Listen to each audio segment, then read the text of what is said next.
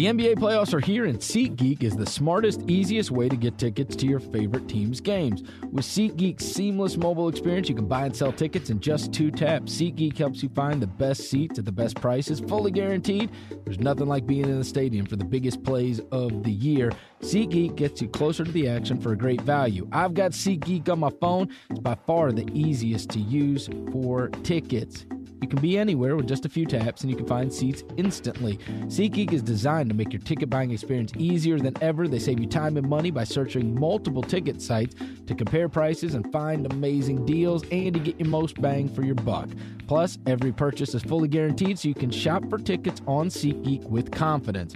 And it doesn't end with sports. SeatGeek also has plenty of concert, comedy, and theater tickets available too. And best of all, my listeners get a $20 rebate on their first SeatGeek purchase. To get your $20 rebate, download the SeatGeek app, go to the Settings tab, and click Add Promo Code. Enter the promo code RINGERNBA. SeatGeek will send you $20 once you've made your first ticket purchase. Download the SeatGeek app and enter the promo code RINGERNBA today.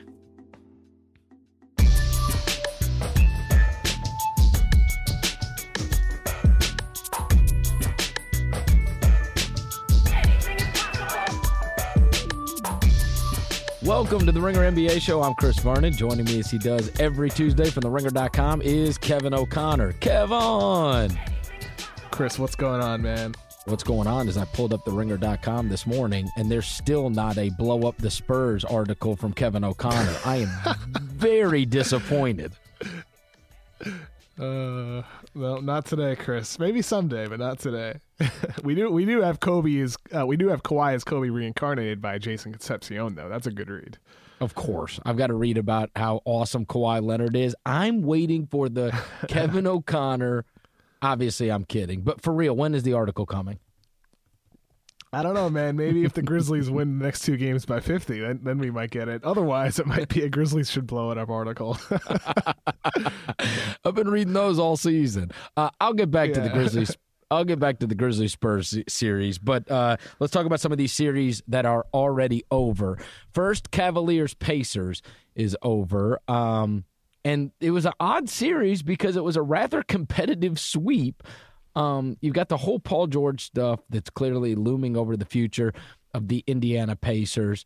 You have the Cavaliers who now, despite everybody saying, could the Cavaliers lose? Are there chinks in the armor of the Cavaliers? Is their defense going to be good enough?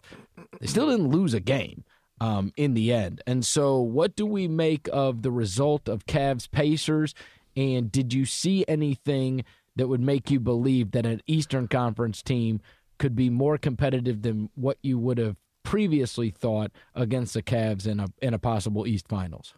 Or next round, for that matter. So I have 2 thoughts. Just to first kind of get the Pacers out of the way. I guess this is kind of what some people in the NBA expected when they replaced George Hill with Jeff Teague and replaced Ian Mahinmi with Al Jefferson. Like, they've replaced all defense for all offense, and they just had probably the worst defense out of any team in the playoffs, and they couldn't get stops at all on the Cavaliers. As bad as Cleveland's defense was, and as much as they do need to flip the switch, as you alluded to, Indiana's defense was even worse. They could not get stops. There's nothing that they could really do to contain Cleveland. As for the Cavaliers, obviously they need to improve defensively. It's going to be a lot harder for them the next 2 rounds, regardless of the opponent that they face, so they do need to flip that switch in a sense. I think, we did see signs of them being able to do it. I think a big part of it is going to have to start with LeBron James. I think LeBron obviously is the guy on that team who sets the tone. Once he starts defending at a high level consistently, then maybe everybody else on the team falls in line.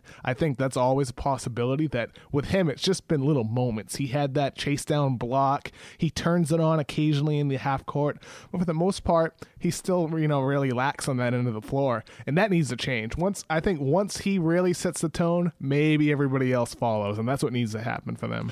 Okay, going into the finals last year, Cleveland lost 2 games, right? They swept Detroit 4-0. They swept Atlanta 4-0, and then they dropped 2 games to Toronto.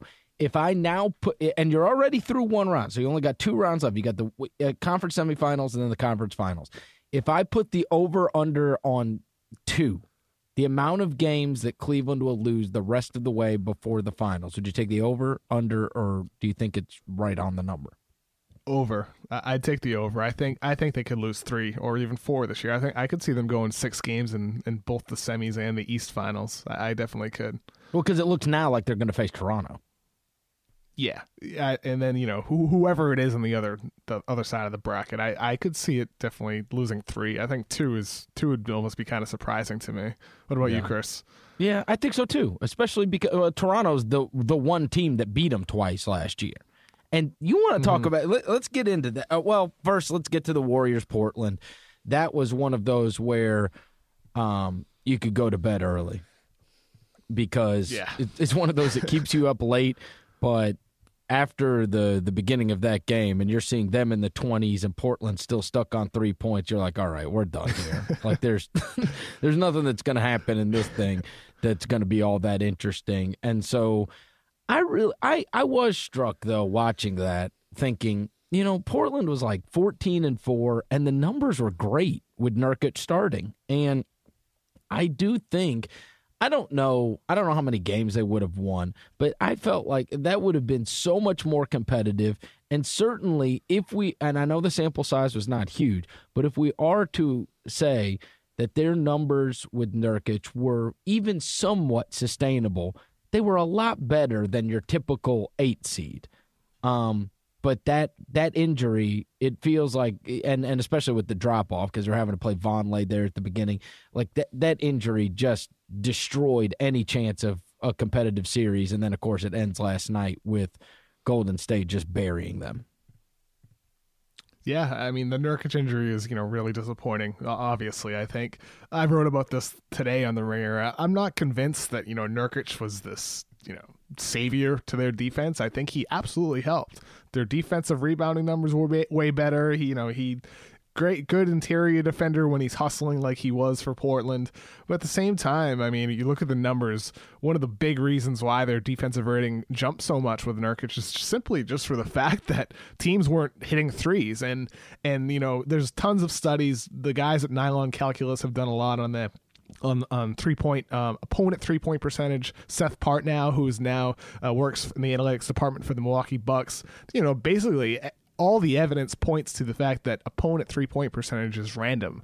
And if you look at the numbers, that's what dropped against Portland after they acquired Nurkic. Is that because of Nurkic? Maybe that they were forcing teams into less advantageous shots. Maybe that's possible. But perhaps teams are just missing more open shots or hitting more open shots when they had the opportunity. It was just random. And I think that was a big part of it for them.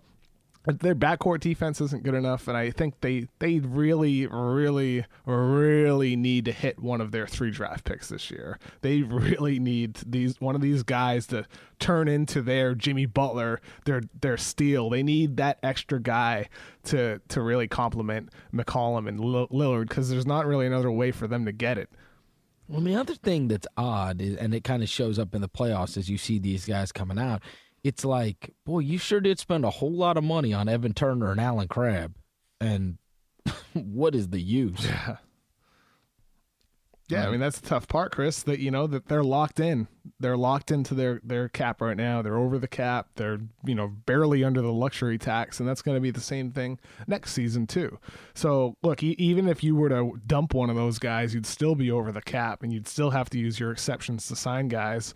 And the fact is that free agency isn't an avenue for them to really add impactful talent, and the trade market isn't either, unless they were to put all their picks on the table and a filler contract. But at the same time, I don't know if those picks have enough value to bring back the guy who really swings things in their favor. They need that other star player. So the thing I wrote about today on The Ringer is that Neil O'Shea, their general manager, has a really strong draft record, and if I'm him, I'm doing everything in my power to either do one of two things: consolidate 2 of those picks and move up into the lottery to get the guy that they perceive as a star, or keep all 3 of those picks in the draft and really just take 3 home run swings and hope to the basketball gods that one of those guys turns into a superstar, or even 2 of them do, because they are a guy away. Regardless of what you feel about the Lillard McCollum core, and I don't love it defensively. I've written about that before, and I touched on it again today. But if you're going to maintain that, you need a star at the forward or wing position, or even a complimentary big man next to Nurkic. You need another star, so they need one of those picks to hit.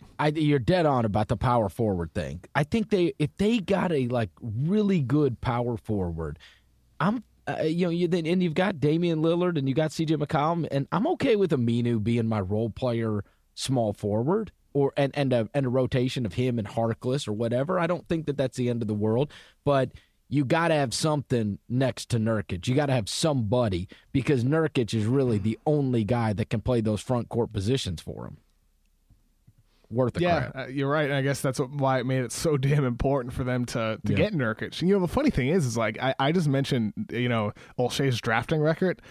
Acquiring Nurkic kind of falls into that same bucket, an undervalued guy on a team, where he just wasn't receiving the right opportunity. And, you pounce on that chance. Maybe Nurkic was a guy that they liked in the draft, and they haven't forgot about him despite his lack of success in Denver. And I hope Nurkic maintains his effort levels in Portland. That was really the key flaw with him prior to the draft. I had Nurkic ranked as a lottery pick in 2014. I loved him. This is like Dean Damakis from DeanOnDraft.com used to call him the Bosnian boogie, because he was so much like DeMarcus Cousins.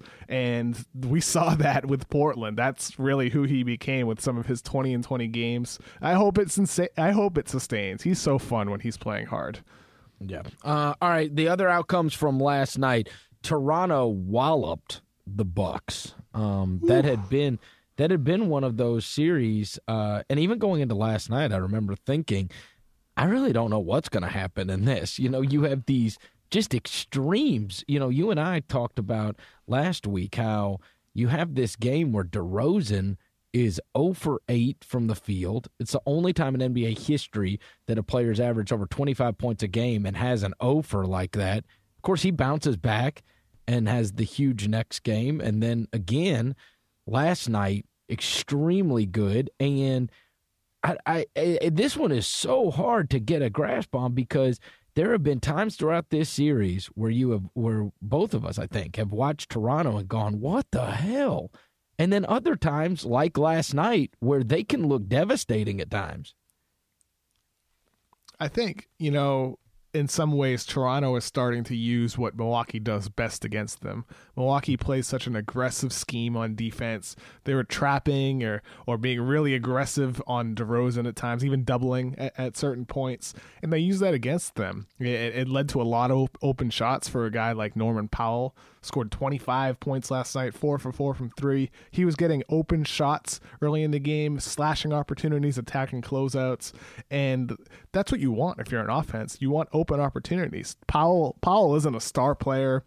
He's not a big name guy, but he can really beat you in different ways. And they got him some easy looks earlier in the game that I think kind of helped, give them a lead, and they maintained that over the course of the game. So if you're Milwaukee, do you continue doing what you've done all season, playing that super aggressive style on defense, or do you have to kind of, turn down the intensity level a little bit and really just play these guys a little bit more straight up? And I kind of fall into that box where I do think that they do need to try to revise some things, because Toronto looks like they figured them out. They're using what they do best against them. And if that's the case, Jason Kidd's going to have to make some adjustments. Well, because they have no chance winning a game in the hundreds.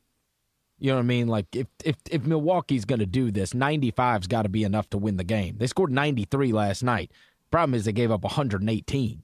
They're not built for that. They don't have enough guys that can put the ball in the basket. They've got to win a slugfest. They've got to drag the game down into the mud. So I think you're right. I mean, the way Milwaukee's going to do it is by being long and trying to play half-court basketball on regular occasion against them, and then catch your Giannis transition points here and there.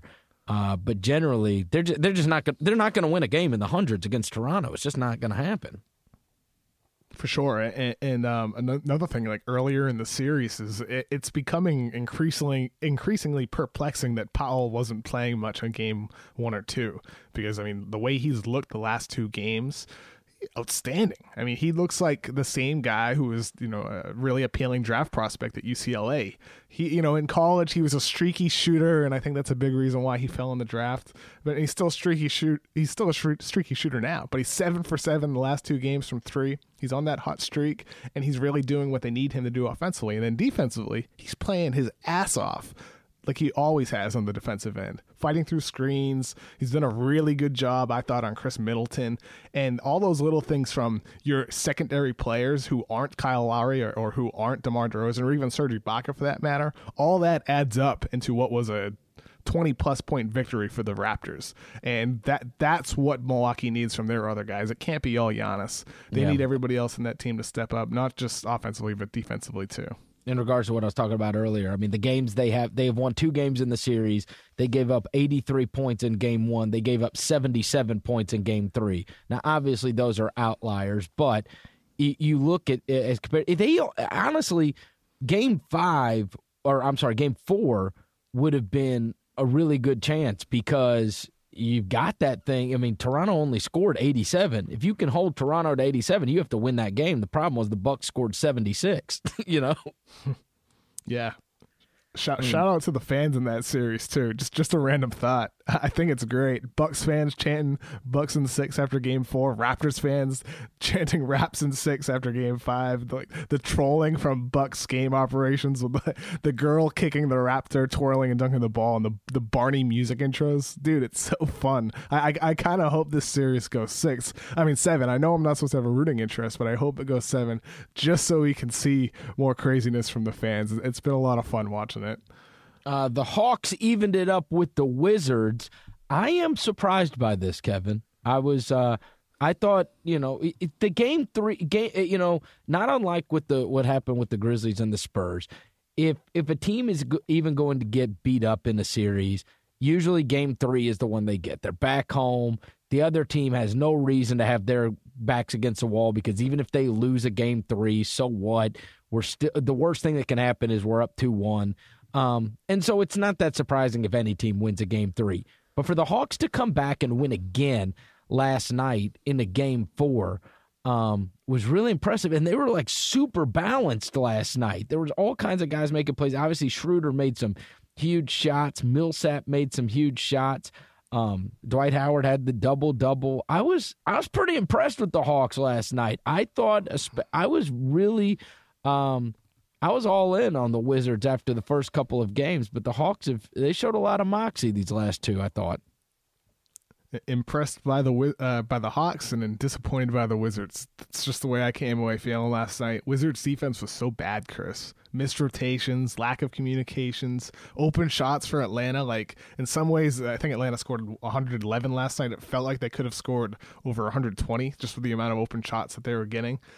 Wizards got problems, man. They're having issues defensively, and it's that having issues defensively leads to less transition opportunities, which is where I think John Wall is clearly at his best, as we saw with his around the world left hand incredible dunk, which is absolutely amazing to see. But even that dunk came in a blowout. The Atlanta won that game, by a fair margin. They have problems defensively, and they need to figure that out. Entering the next game. Otherwise, I think Atlanta's going to continue picking them apart. Their bench sucks. I mean, he's not playing anybody, Kevin, and I know he got beat. Brooks got beat up last night, and I'm sitting there screaming too about not having Wall and Beal out at the same time. But listen, man, I want to couch this a little bit on the Brooks criticism because I know everybody kind of felt the same way. Like, you can't do that. But damn, you go look at the box score. Wall played 41, Beal played 39, Porter played 39 in that game. I mean, you're not asking for all that. You ain't asking for a lot of time with these guys. Jason Smith played 24 minutes. He only played 3 other guys. Jennings played 11, Bogdanovich played 18, and Kelly Oubre played 9. So you only had 3 guys even play double-digit minutes off your bench. And they can't withstand that. They can't even withstand like 3 minutes of these guys not playing, or else. And you look and it's hard to find like the answer. The truth is their bench it ain't there. And so it's really amazing that, just in 2 minutes or 3 minutes, whatever it was last night at the start of the fourth quarter, that the game swung like that and really just kind of, went away from them. And I think that's really, the root of why people were complaining, though, is, if you're Brooks, you have to know that you need to keep one of those guys on the floor. So whether it's taking one of them out at the end of the third quarter, and keeping the other on and then, flipping it at the start of the fourth, maybe that's the solution. Maybe it's just a simple tweak like that. But taking them both off the floor, that's a no-no. And I think if you're Scott Brooks, that's something you have to keep in mind, going into the next game. And, the irony is not to jump around series here, but this same thing happened with Oklahoma City, the other night. Victor Oladipo and Russell Westbrook were off the court for like a 2-minute stretch, and Oklahoma City got blown out, and it was kind of the difference in the game. So it's kind of interesting to see similar sins being committed in two different series and two different conferences. Yeah, our buddy Zach Lowe, I saw him tweet out this morning, not a shocker. Wizards starters are plus 18 for the series. All other lineups minus 31 combined. Oof. Hey, let me say this too, regarding, because we haven't spent a lot of time on the Hawks at all this year. They don't get a lot of attention. I think Budenholzer's an extremely good coach. I'll say this though, they nailed it with that draft pick. I love Taurean Prince, Kevin. He does not look like a rookie out there, and I'll be totally honest. Me, probably like everybody else, remember when they traded up in the draft and I was like, what the hell? I thought that was high for him. I didn't expect him to be a lottery pick. And the track record of Baylor guys has frankly been very bad over the years. But Taurean Prince, I think they nailed it with him, and he looks totally ready for the big time. He doesn't look like a guy that's in the first year of the league playing in a high leverage situation. Yeah, I'm with you, Chris. I'm a big fan of him now at this point. And I look back, I tweeted this out yesterday from my 2016 NBA draft guide scouting report of Prince, and I'm like reading through, the pluses and the slashes and the minuses of his game, and I'm like, why the hell did I have him ranked 25th? I'm trying to think back, what made me put him so much lower than a lot of other guys who I felt had good upside and had potential to be, really quality players, in front of a guy that I felt was pretty safe to be a quality NBA player. And I'm just questioning, why I did that. And I'm wondering, in some ways, if other teams or, evaluators out there might have had him ranked the same way. I don't think my ranking was any different than a lot of other teams. Like you said, Atlanta took him 12th, a lot higher than a hell of a lot of people expected Prince to go. And so they might have viewed him as the guy who, could fit right in right away. He turned 23 this season. He's played a lot of years at Baylor. He's won a lot of games, played a lot of different situations. He's played a lot of different roles for that team. And really, his key weakness coming out of college was shot selection. Will he be able to really tone down, some of the wild hero ball plays he makes? That was really the key sticking point with him, is how good is his basketball IQ? And he fell into a situation that preaches equal opportunity, that plays great motion offense, that really, I think has really just extinguished that flaw in his game, and they got rid of it quickly. He does the same damn things he did at Baylor. He hustles his ass off on defense. He can switch and defend multiple positions. He can hit spot-up threes. He can attack closeouts. He can beat guys on the low post on switches. He does everything just as well now as he did in college. The only weakness was something that, I think was maybe a little bit overblown. I overblew it, and looking back, I'm questioning why I had him ranked so low when I could have, easily had him ranked higher. Just like the Hawks did, it was an incredible pick for them, and it's really paying dividends now. Well, and you see, when you nail it like that, his upside is so much greater than what I thought. I thought Taurean Prince, he's a guy that he's probably not going to be bad, and he's going to have a career, right? He could be, at the worst, he can be a real hustle guy, because the guy plays hard all the time. And a lot of guys have careers like that. But offensively, we're talking 4 games in the first playoff series of the kid's life.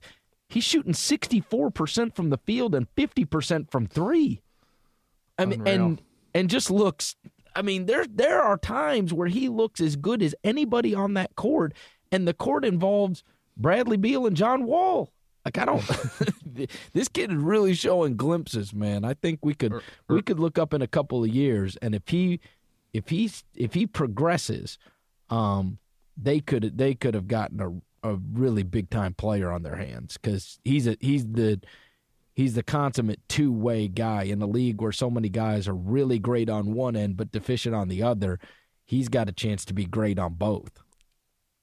Think about the guys that we've talked about, Chris. Norman Powell, drafted as a upperclassman out of UCLA 2 years ago. Taurean Prince, another upperclassman, drafted this past year. We didn't touch on Malcolm Brogdon, but he could be the rookie of the year.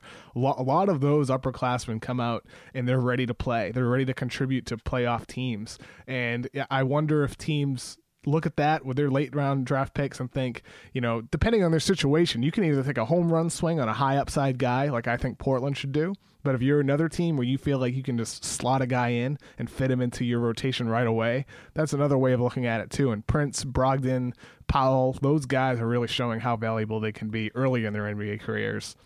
Obviously, you've got a lot better chance if you get the number one pick in the draft, but once you get past that, it has gotten very, very dicey over the years. And I don't want to rehash our whole, teams should blow it up so they get really high draft picks. But you do look around the league and you see guys like Paul George, Kawhi Leonard, this kid that we're all impressed with, in the playoffs, Taurean Prince, Brogdon, who's playing well for the Bucks. I mean, there's some sense that it's just, you just got to hit it, man. The draft is hard. Really hard.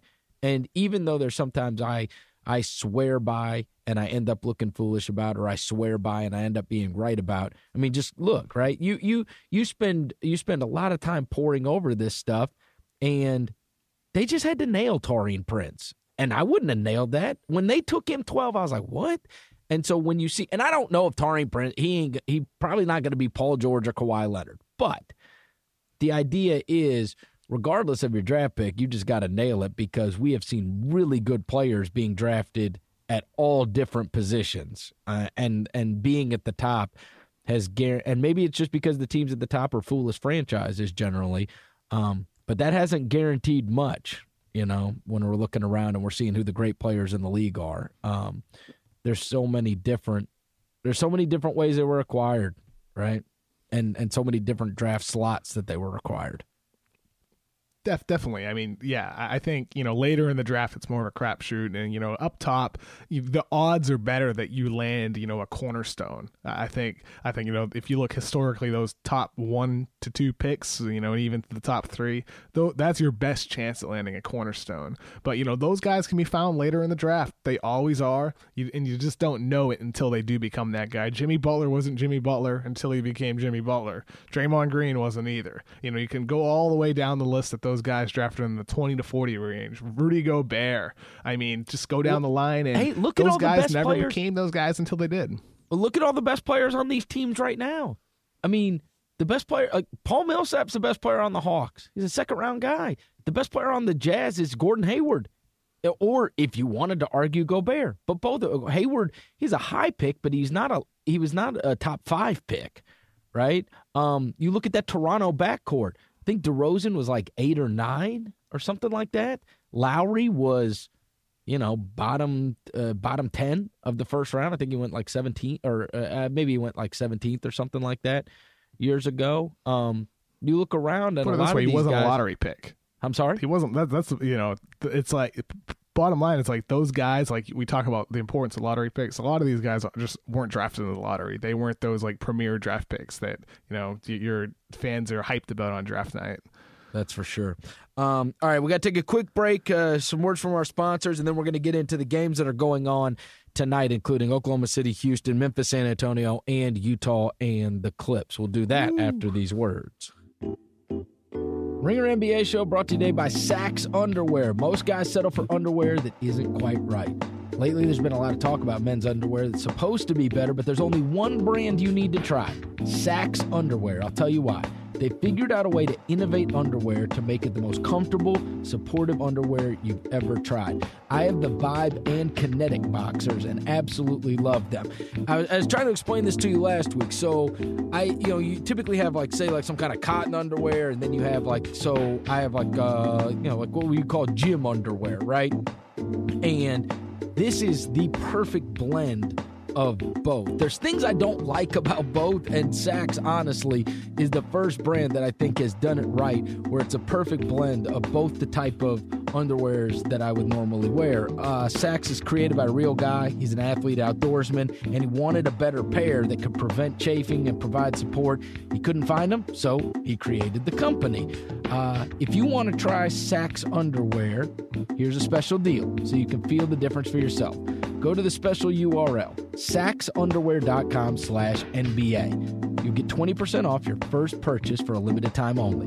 Go to saxxunderwear.com/NBA. That's Saxx with 2 X's. For 20% off your first purchase, go to saxxunderwear.com/NBA. Ringer NBA Show also brought to you by Uber. How'd you like to be your own boss and have the power to earn extra money whenever you want? Get your side hustle on and drive with Uber. That's what Bob did. Having moved to a new city, Bob wanted to get out and meet new people. He's done that with driving with Uber. Plus, he's seeing new parts of the city he's never seen and earning extra money.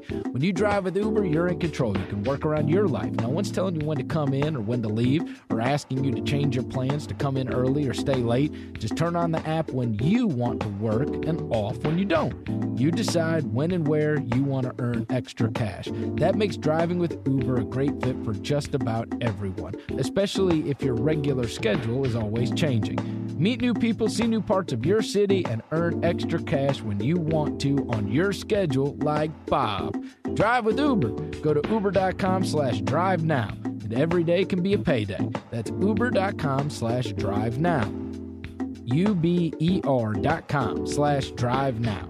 Certain restrictions apply. See site for details. All right, Kevin, so the game's tonight. Oklahoma City is having to go to Houston. Houston has a chance to close it out after what was a total mess of an end of a game.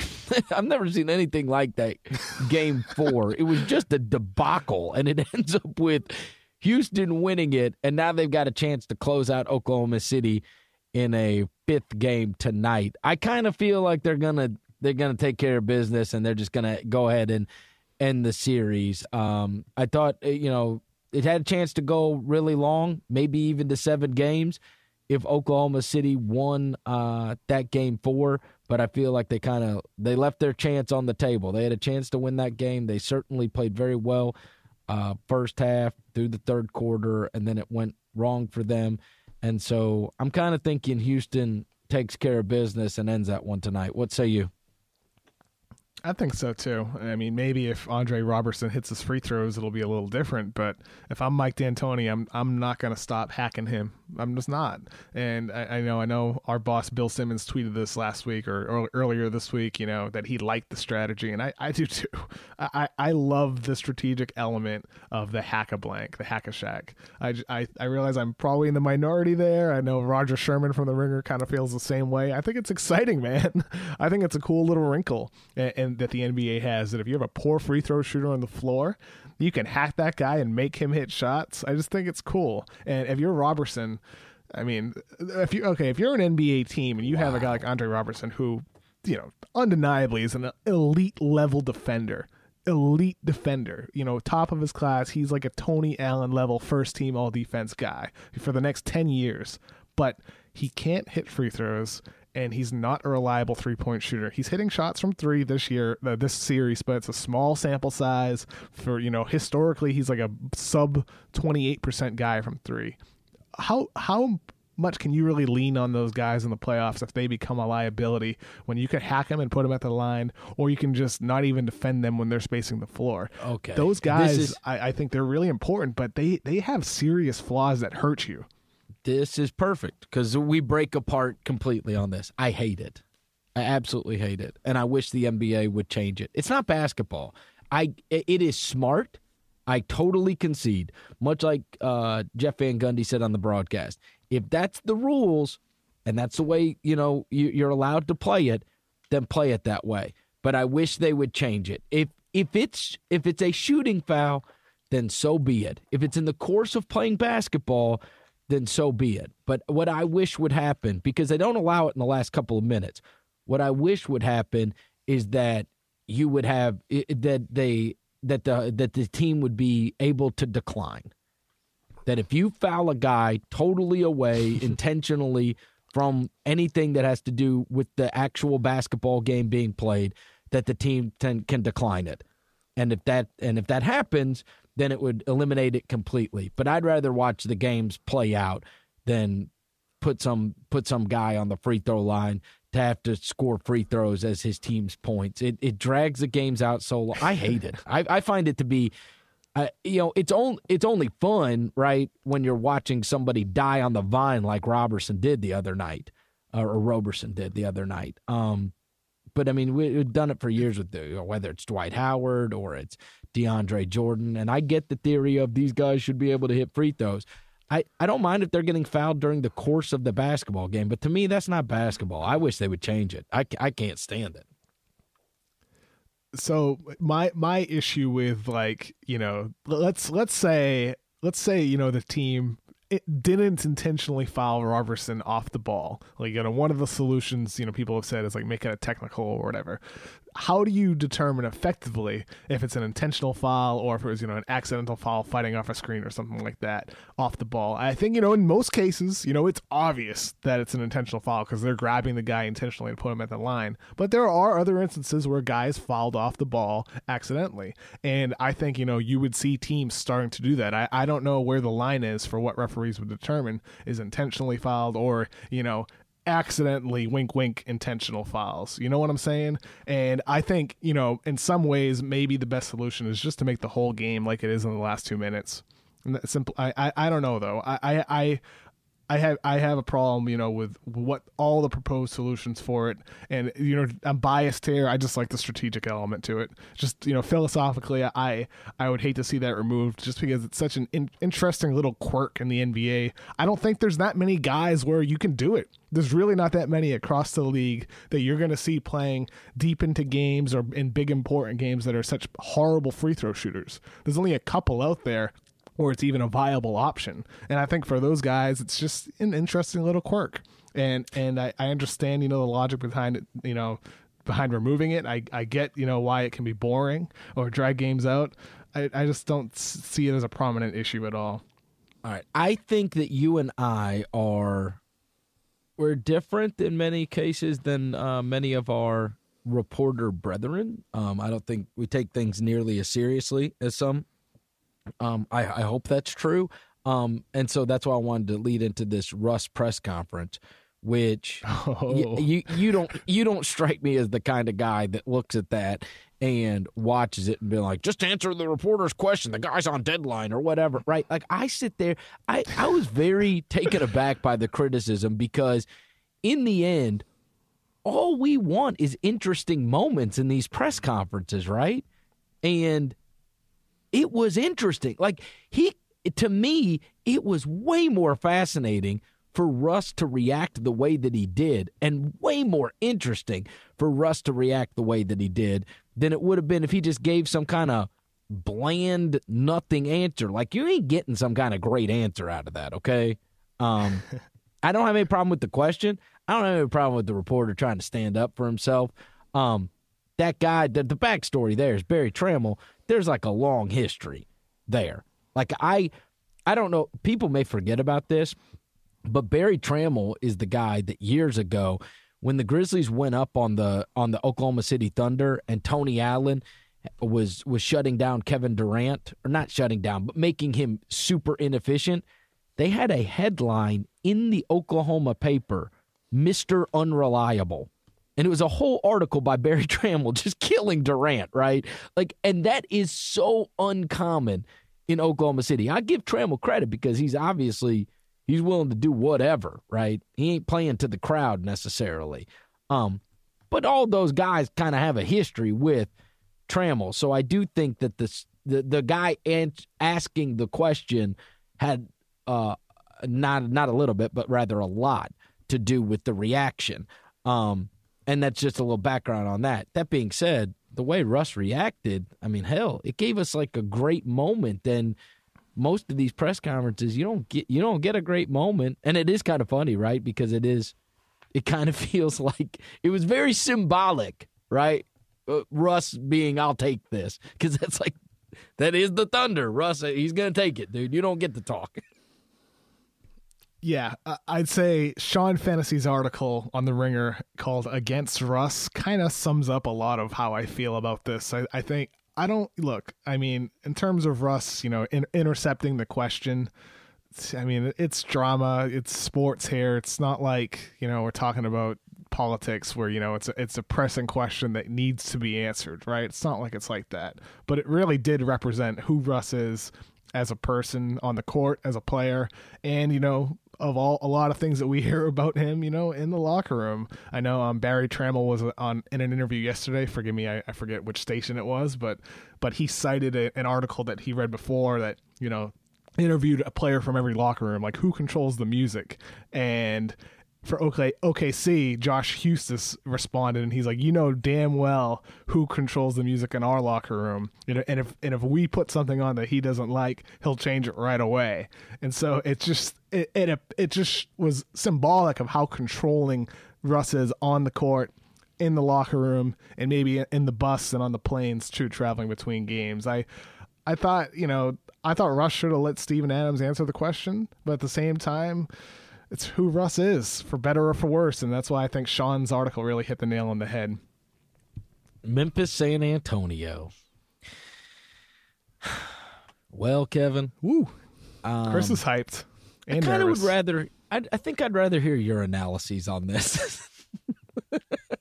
Because I am hopeful. Hear me out.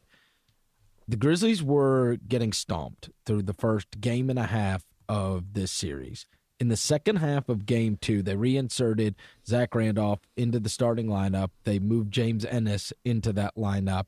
And since that point, they have found themselves not only being very competitive, they were down 19 and they cut the lead to 4, I believe it was, in game 2 before it just wasn't enough.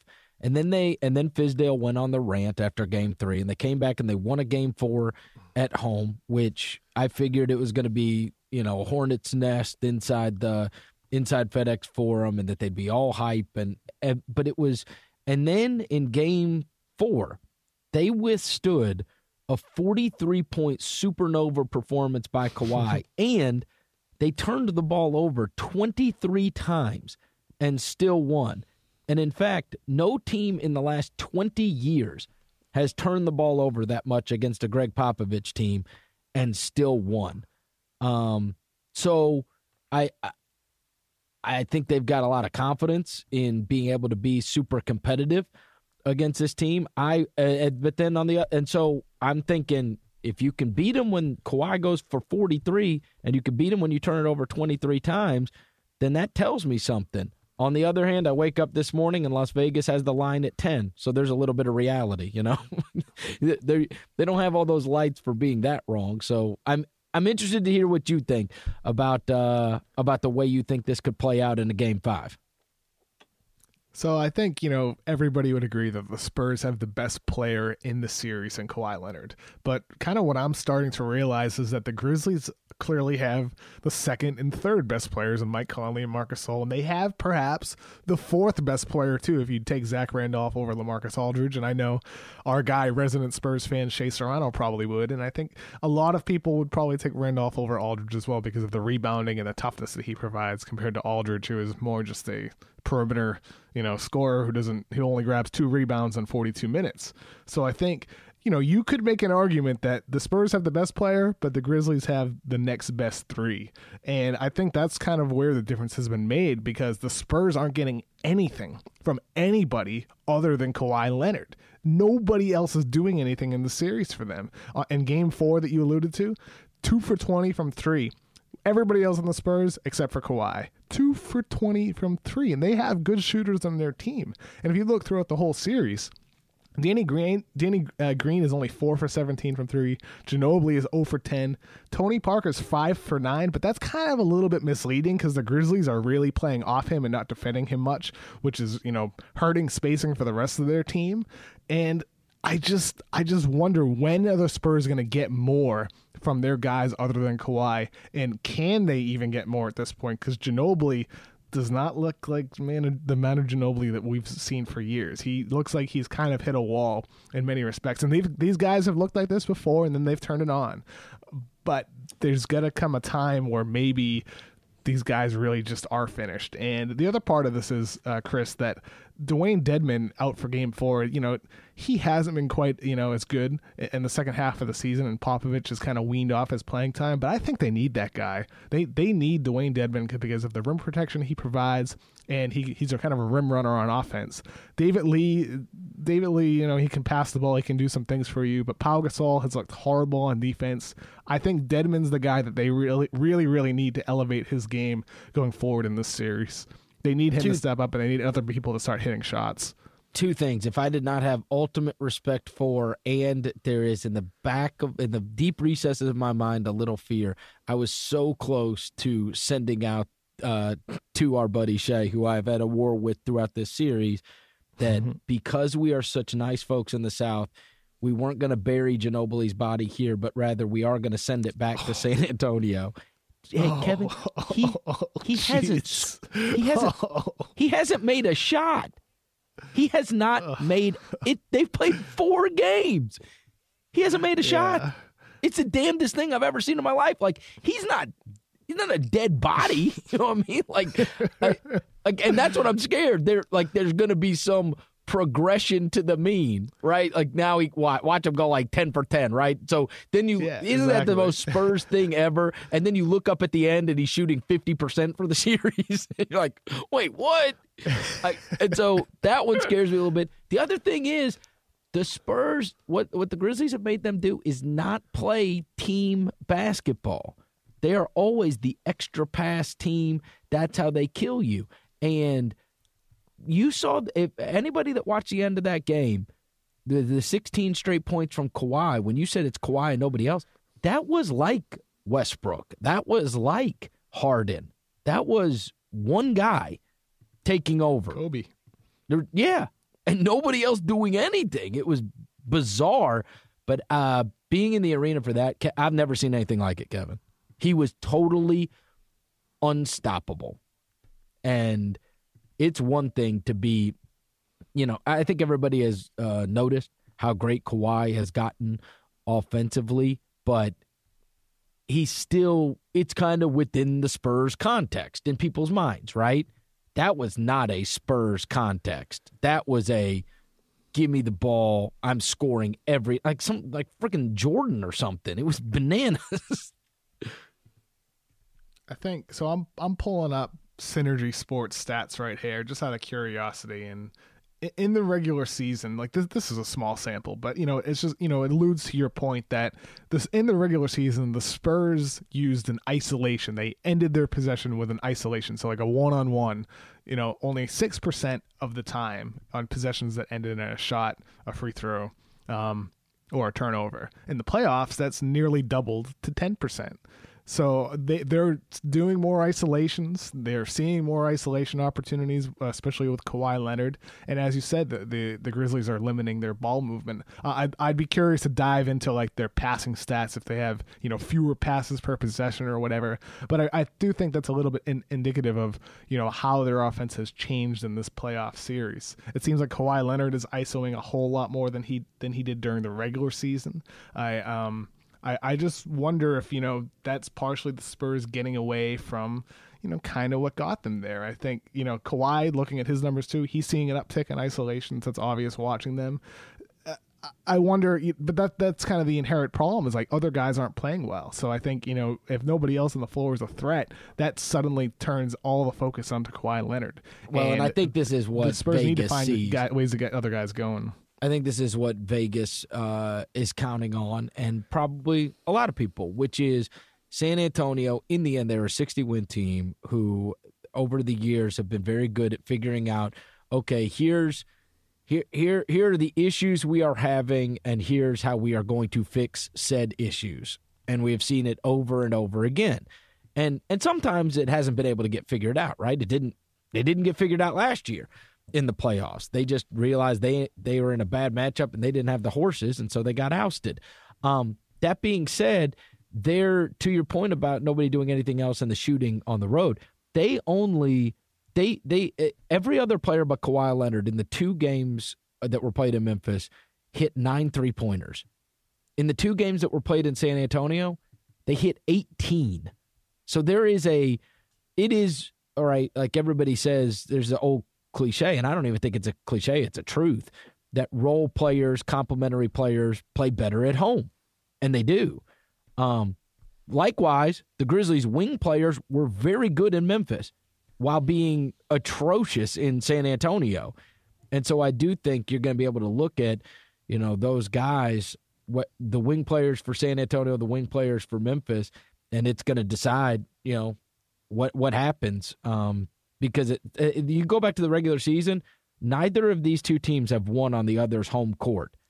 And a lot of it is the other guys and what they've been able to do. And usually, I think in the past, San Antonio has been immune to that.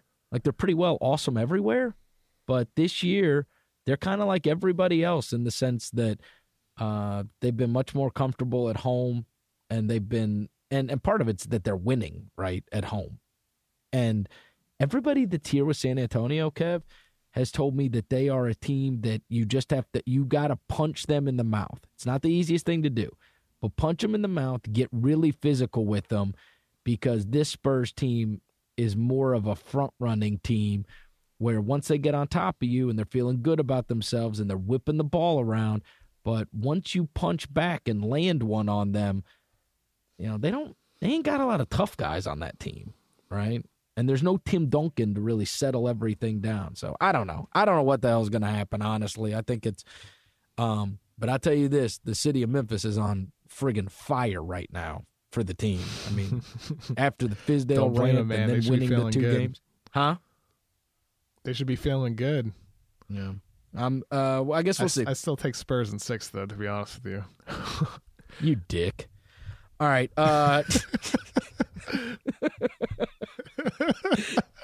Utah and the Clippers, 2-2. 2-2. Right now. ISO Joe with the I loved that. I loved that so much, that Jazz Clippers game the other night, and Joe Johnson turning back the clock a decade was just so great. Gordon Hayward, he looks like death.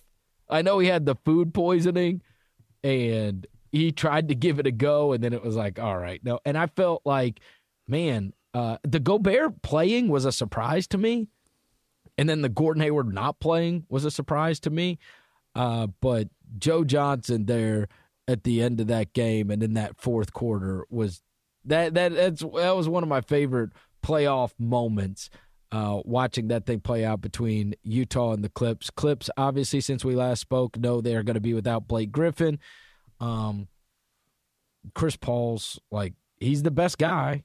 You're right. He's still the best guy in the series. But what are you thinking on Clips Jazz? This is obviously a monstrous game tonight. I mean, you already mentioned Joe Johnson. I mean, it's just unbelievable seeing him, do what he's always done at 35 years old. Besides that, Joe Ingles, that dude can play defense, man. And he makes great plays on offense. 11 assists to 2 turnovers, ran a really tight pick and roll. I tweeted this during the game. I can't wait to see what he gets paid this summer. I know he's about to be turned 30 years old, but that dude can play, man. It's crazy, he's too, a guy right? He can fit in anywhere. He looks like maybe a bit taller. He looks like every dad that I have to hang out with at birthday parties for my kids on the weekend. He looks nothing. If that guy walked in to the trampoline park for some birthday party I'll have to go to this weekend, and he was like, I play for the Jazz. Everybody would be like, get the hell out of here. What are you talking about? You play for the Jazz. Okay, buddy. Right? He looks nothing like a guy that would be having an awesome series in the NBA. Bananas. Hey, man. Hey, he is. And the Clippers are getting back a guy who a lot of people expected to be a great player, son of a coach. Austin Rivers, had a solid, freshman season at Duke. He was a disappointment in his career until he went to LA, and it's kind of odd that now if you're a Clippers fan, you got to be breathing a sigh of relief that Austin Rivers is coming back. He had a great season on the defensive end of the floor. And I think it's really, really important that they get him back because they need to figure out how to defend the Utah Jazz, especially when they go small with a smaller guy at the 4 and go with only one big on the floor. Because without Blake Griffin, I think the main issue that they had, in that game 4 is Wesley Johnson can't play anymore. Paul Pierce, sorry, Paul, he can't play anymore either. They need Austin Rivers back. He's only a guard. He's undersized compared to Pierce and Johnson, but at least he grinds on defense. That guy fights. And I think, if Rivers is healthy and he can play right away, that's going to be a big boost to LA. But even then, I'm really not sure it's enough because, Gordon Hayward, assuming he's back and he's healthy tonight, I don't know, man. I still think Utah, has really gained an edge to this series. I thought it was like a 50-50 coin flip in the first place. I still think LA can compete and, stay close in games without Blake Griffin. But Utah with Gobert back and, if Hayward's healthy, that really swings things in their way. Well, and that's the thing you see in the Gobert-less games, when especially the 2 Clipper wins, you had DeAndre with 18 and 15 and 17 and 13. He comes back and it's 12 and 10, which is still, obviously, still a double-double. But those 6, 5, 8, 10 points that he would inevitably get with Gobert out of the lineup could be the difference in the games and possibly the series. Because if you can take away a lot of the DeAndre lobs, his offense is inconsequential, right? And that's when you really start to miss Blake. I thought they wouldn't miss Blake all that much if DeAndre's still there and Gobert can't play. But if Gobert can play, which I did not expect him to play this series, I guess I just read that wrong. But if Gobert can play, now you are totally neutralizing what would be another real offensive weapon for the Clippers. And I don't know, man. I think I'm kind of with you with the simultaneously Blake going out, Gobert coming back in. I think that I would not be surprised if Utah ends up winning this. And you can't trust the Clippers. Who can trust the Clippers? I don't think DeAndre was as good defensively in Game 4 either. I don't even know if how much that had to do with Gobert or anything. It just doesn't seem like he had the same life on that end of the floor. He had no blocks. I thought in Games 2 and 3, he just wasn't. He had no good. blocks in the game. No blocks. I mean, the guy can touch the top of the backboard. They throw him in all. he has to be in all kinds of pick and rolls, and even help side. That's very bizarre. It was bizarre for him to have 0 blocks in the game. And again, those are points off the board. So I don't know, man. Plus the other thing is, after it felt like Utah had kind of blown it in Game 3, right? I expected Utah to win that Game 3, and instead they blew that one. So anyway, that series is really, really good. And I would be surprised if any of those games are decided by by a double-digit margin. I don't think either of those teams are really going to run away from each other. You're probably going to get close games all the way to the end. If it went 7, it wouldn't shock me at all. Don't you think? No, same here. 7. I still view it, mostly as a coin flip, but the edge is definitely, in Utah's favor at this point. I'd give them 55 to 60% odds. All right. Last thing, resuming tomorrow is going to be the Celtics and the Bulls. A week ago when we spoke about this, you were done with the Celtics, and for good reason, because Rondo was dominating the series. They were having a hell of a time dealing with the Bulls, but then it is announced that Rondo is not going to be playing anymore.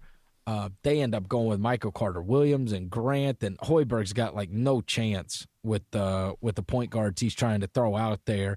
And it feels like that Rondo injury it clearly flipped the series completely. The Bulls looked like the better team for the first two games, and I do not think they can win that series without Rondo. There was just such a massive difference in the way that team looked, and we talked about the drop-off to whoever you have to play instead of them. That drop-off is just so severe that it feels like the Bulls, they were going to be this crazy story, but now I think they're probably they're gonna find their end here, and I'd be surprised if they win another game. Honestly, the Bulls in the series, unless he comes back with Rondo a damn cast back? on or something, huh? What if Rondo comes back? Let's say he comes back heroically tomorrow night. Do you give him hope even with the hand injury? Yes. If you told me he was coming back, yes. I mean, hell, I'd rather have Rondo. If you told me Rondo got his arm cut off tonight, I'd rather have him out there. I'd rather have him out there than Michael Carter-Williams or the Grant kid. I'd rather have one-armed Rondo. Yeah, one-armed Rondo. I'd rather have him out there. Forget about cutting off his arm. If his arm was just tied behind his back. Hey, I know. Hey, and then his wingspan still might be longer because he's got long-ass arms. But then, like that, hey, you know what's hysterical? You know those old clips they always show, like when you're watching NBA TV or Instant Classics, or they're showing some kind of montage of great moments in NBA history, and you see Bob Cousy dribbling around with one hand, right? And throwing that ball up in the air. He's like dribbling like in almost like a figure eight to end off the NBA Finals, and then he just throws it up in the air. That could be Rondo. God. Don't make fun of Fred Hoiberg's preferred style of play. He doesn't like traveling or palming the ball. That's how Fred Hoiberg likes the game to be played. Fred Hoiberg, I could not believe that press conference. I'm like, are you kidding me? Are you kidding me? This guy just averaged like 30 points a game for the whole season. And now, I don't even know what there's just, I think that there is part of it where, and I liken it to the Fizdale rant that the Grizzlies coach did, which was there is, A, you're sending a message to your team. B, even if it doesn't have an effect, you let it be known to the NBA and their officials that you think you're getting screwed. And who knows what kind of effect that's going to have, but at least you let it be known, right? If you're Fred Hoiberg, what the F is the point? There's just no way to come out of that unless you really think that we're going to get into game 5 and a minute into the game, some official who's never called it in his life is going to go, carry on, and they start calling Isaiah Thomas for carries. What? I don't understand it. There's so many. If you're going to try to deliver a message with the intent of something changing, the idea that you want to go out and bitch about Isaiah Thomas carrying the ball, and that's the reason that he is so hard to guard. It's just bizarre. I don't know, man. What did you think? I just thought it was goofy. I thought the last question he was asked during his post-game press conference, I forget, I'm paraphrasing here, but the question was basically, when does that get called? And Hoiberg paused for a second, and he's like, well, it's a league. The league emphasizes it before each season that this is going to be something that they're calling. And it's like, look, this isn't really something I want to get into. And then he got up, the press conference was over. The point was that he didn't have a response because it's never called, and that's the way the NBA is today. It's something that you can't complain about. It's like saying the team shoots too many threes. That's the way the game is played now. That's the way it's officiated. Look, if they start blowing the whistle on Isaiah Thomas for palming the ball or discontinuing his dribble, as Hoiberg said, you can do the same exact thing with Dwayne Wade and Jimmy Butler and Rajon Rondo if Rondo's back. You can do the same thing with those guys, just like you can do the same thing with any star player on any team playing in the playoffs right now. I just think it's a weird thing to complain about. And if it was to get his guys going, he missed the punchline, man. He didn't have the punchline like David Fizdale did. There was nothing from that people are going to remember and have sticking that in mind. They're not going to rook us. Take that for data. He didn't have either punchline or emotion when he made the statement. He missed that. You know what his punchline? He was going to complain. You know what his punchline was? Which this is, in fact, here, let me give a shout out to everybody. Boston is the one that should make the T-shirt from the Fred Hoiberg slogan, because if you go back and watch it, you know what his punchline is? He's just impossible to guard. Oh, so, yeah. That would be, if I lived in Boston, I would have a shirt with Isaiah Thomas's head on it that says just impossible to guard. Did you see Isaiah after the game? He was asked about Hoiberg's comments, and he's like, I'm not sure if that's why I'm impossible to guard. Yeah, right. Like, seriously, bro, I'm like 5'6". Like, enough already. Oh. You know what I mean? Last thing before we head out of here, Kev. You said earlier you wanted to go look up about the Spurs and the and isolation plays, or rather, not playing as much team basketball.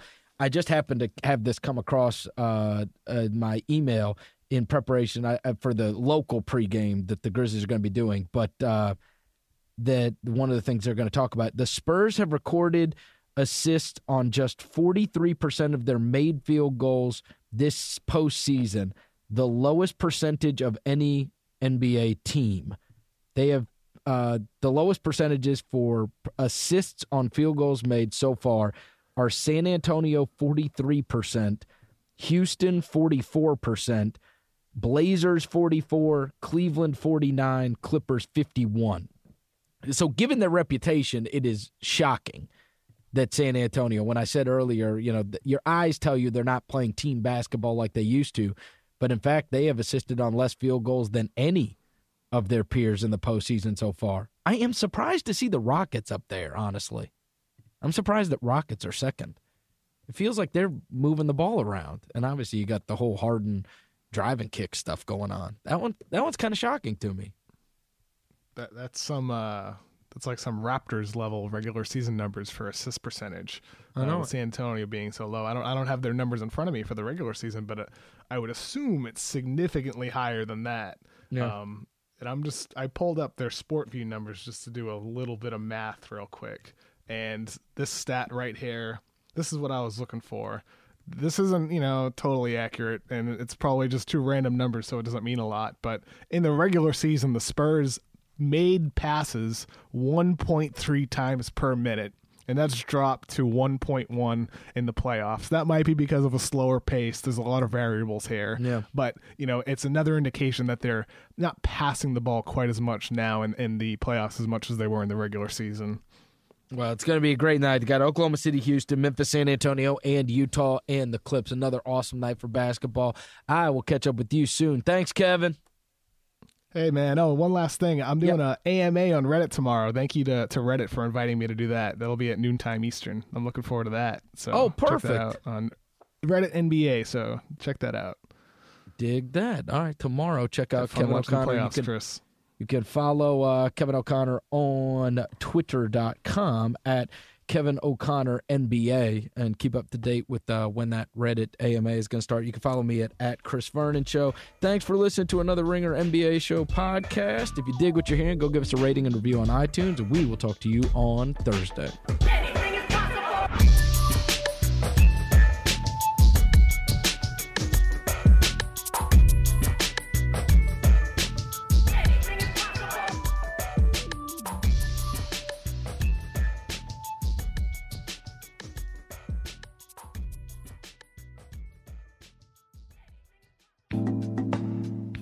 Thank you to Uber for sponsoring today's show. Enjoy the power of earning extra money when you want to. Get your side hustle on and drive with Uber. No one will tell you when to come in or ask you to work late. It's a great fit for anyone whose regular schedule is always changing. Sign up today at uber.com/drive now.